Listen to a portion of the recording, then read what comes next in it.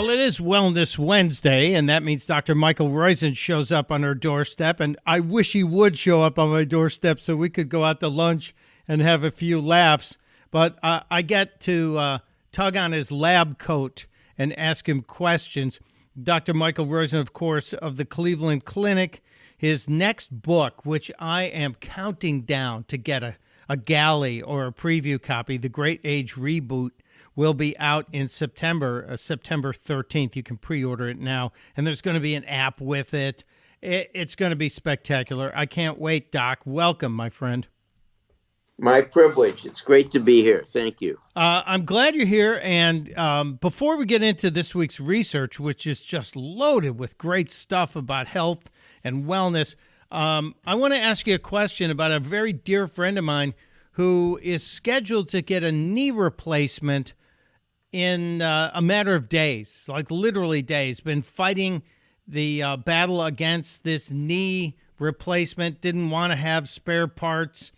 And in January, it was supposed to happen, but the COVID resurgence put all elective surgeries on hold here in the Delaware. And so everything got pushed back to the first week of April. Well, the pre-op physical therapy continued as if nothing had changed. And a couple of days ago, she told me that the preoperative conditions of all the physical therapy seemed to have done something amazing and a miracle. It doesn't seem like she's going to need the knee replacement, Doc. Is this unusual, or could her mind be tricking her into thinking the pain is no longer there? Well, her mind could be tricking her, but we have mind over matter all the time. So the mind could be beneficial in this case. But in addition, what we found was we did this in pre-op total hip and total knee patients, when they did increase exercise, when they changed their diet, and when they did stress management, the three things together, avoiding all inflammatory foods, avoiding simple sugars, added syrup, simple carbs, red meat, processed red meat, and all egg yolks and cheese. When they did that and exercised and did stress management, 18% of them no longer needed the operation. Now, we only followed them out for about 2 years, but they didn't need it in 2 years. So we don't know whether sometime it came back and caused the problem, but at least for the first 2 years, they didn't need the procedure. So it's not, it wasn't 100%, but it was 18% of the patients, and that's about the same number as came from an Australian study. So what you should do when you've got this is do it yourself. You don't have to see anyone. Do see someone. Do get on in to see an orthopod to make sure that there isn't something else going on. But it is appropriate to do it this way, and it is the human body has a remarkable sense to heal itself. Yeah, that's correct me if I'm wrong. I want to show off and think I've got the right term here. Is it homeostasis? No. Oh no, I didn't get it right. I thought that was our body's ability to heal itself. I guess not. Well, our body's ability to heal itself. I guess homeostasis is staying the same way. So I don't know. We call it you're a genetic engineer, and by changing diet, stress management, and physical activity, you engineer a reboot or a healing process to your body. It's kind of like a teeny tiny chapter of the Great Age Reboot that's coming out in September. Thank you. September 13th, but you can pre-order it now. And you should do that so you won't get caught if there's a supply chain issue. Dr. Dr. Roizen, thanks. There already has been, as you know. It was supposed to come out in January, but we couldn't get the paper into the United States to print the darn book. Anyway, go ahead. Thanks for that update on the knee and hip replacement stuff. And it just shows you that there's a lot of value to doing good physical therapy and life changes before you go just taking a surgical route to any problem. Investigate every alternative because there are good, smart, and successful alternatives out there. Doc, I'm looking over all the research you sent me. There's so many things in here. And you and I talk about sleep all the time just because I'm so beleaguered by my sleep habits. I'm trying to get better. And I'm trying to break back to 20 and 30-minute maximum for power naps. And I might do it twice a day. Number 13 says lots of napping could raise someone's odds. Yeah, so one nap a day was associated with about a 20% increase in developing Alzheimer's disease. 2 naps a day, about a 40% increase. This was a large study, I think, and I'm blanking where it came from, but it was either Denmark or Australia. And it wasn't known whether the nap, in other words, it's an association. Maybe the people had the problem and took the naps because of that. You take naps because you got a weird radio schedule where you have to get up early for AM radio shows, etc. So it doesn't count in that cases, I don't think.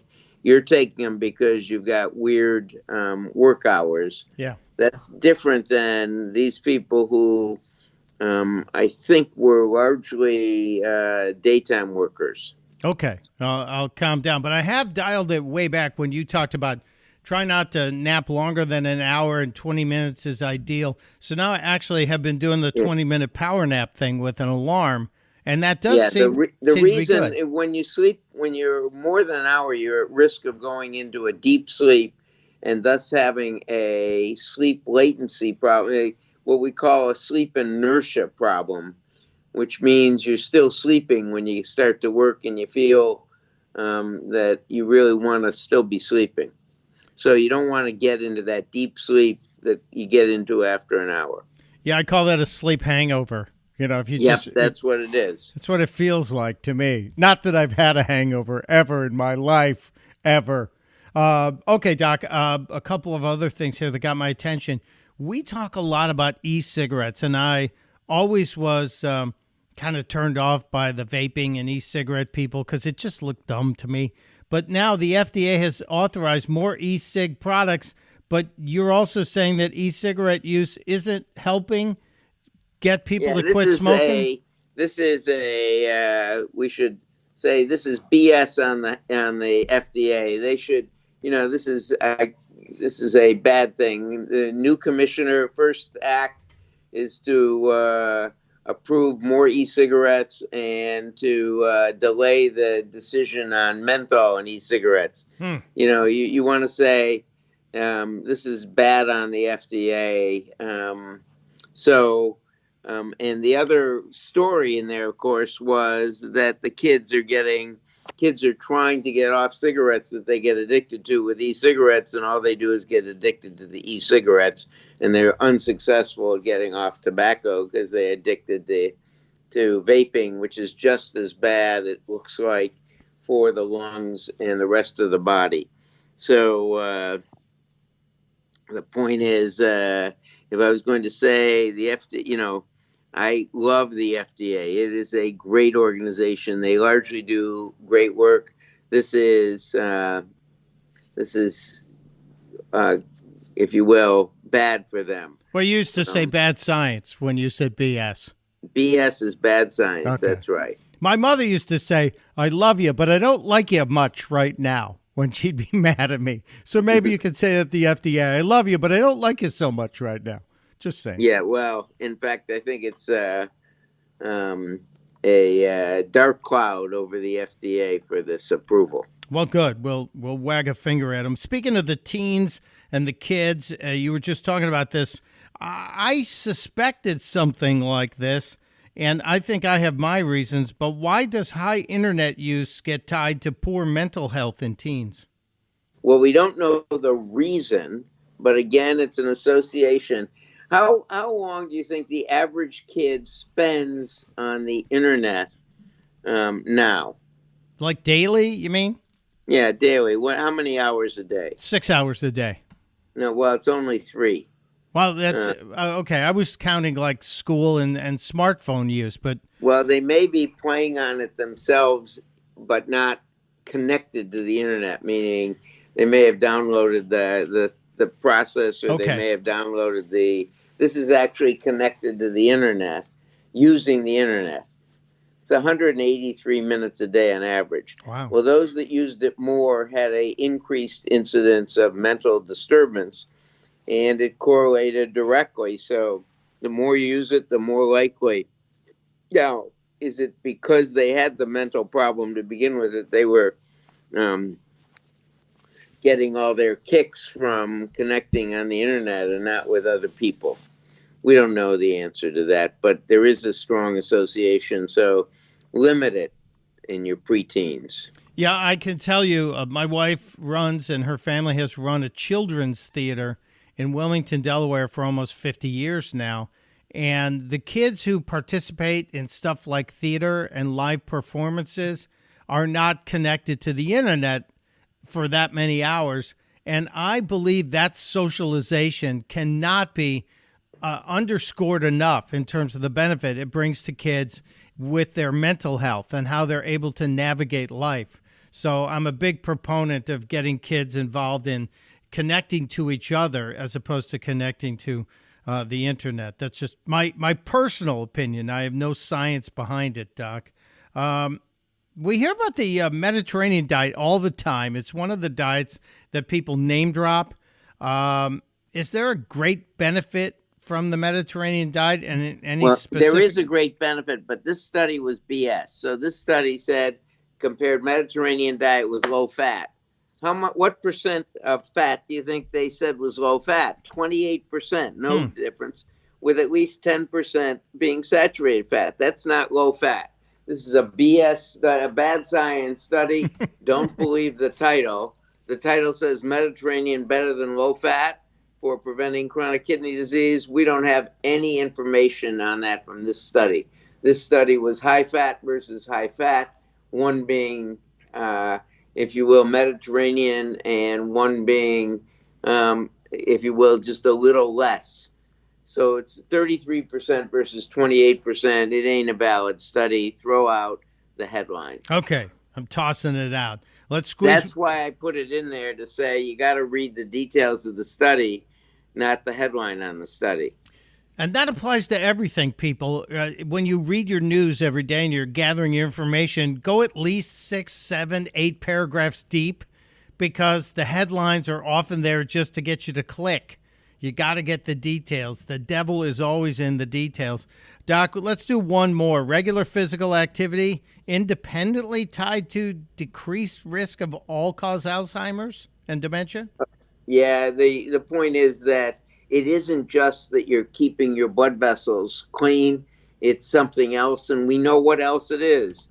This is just a study that confirms it. What happens is you are a genetic engineer. When you exercise and stress a muscle, you turn on a gene that produces the protein arisen.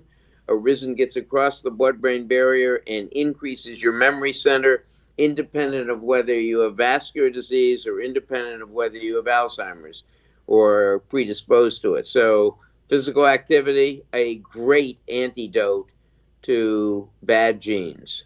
Excellent. Excellent. And you, as Dr. Roizen said, you are your own genetic engineer, and we'll find out more. I encourage people, pre-order The Great Age Reboot. The book is going to be out in September. September will be here before we know it. September 13th, we'll have a big celebration, and we're going to talk about it all the way up until then, Dr. Roizen. I hope you'll come back again next week.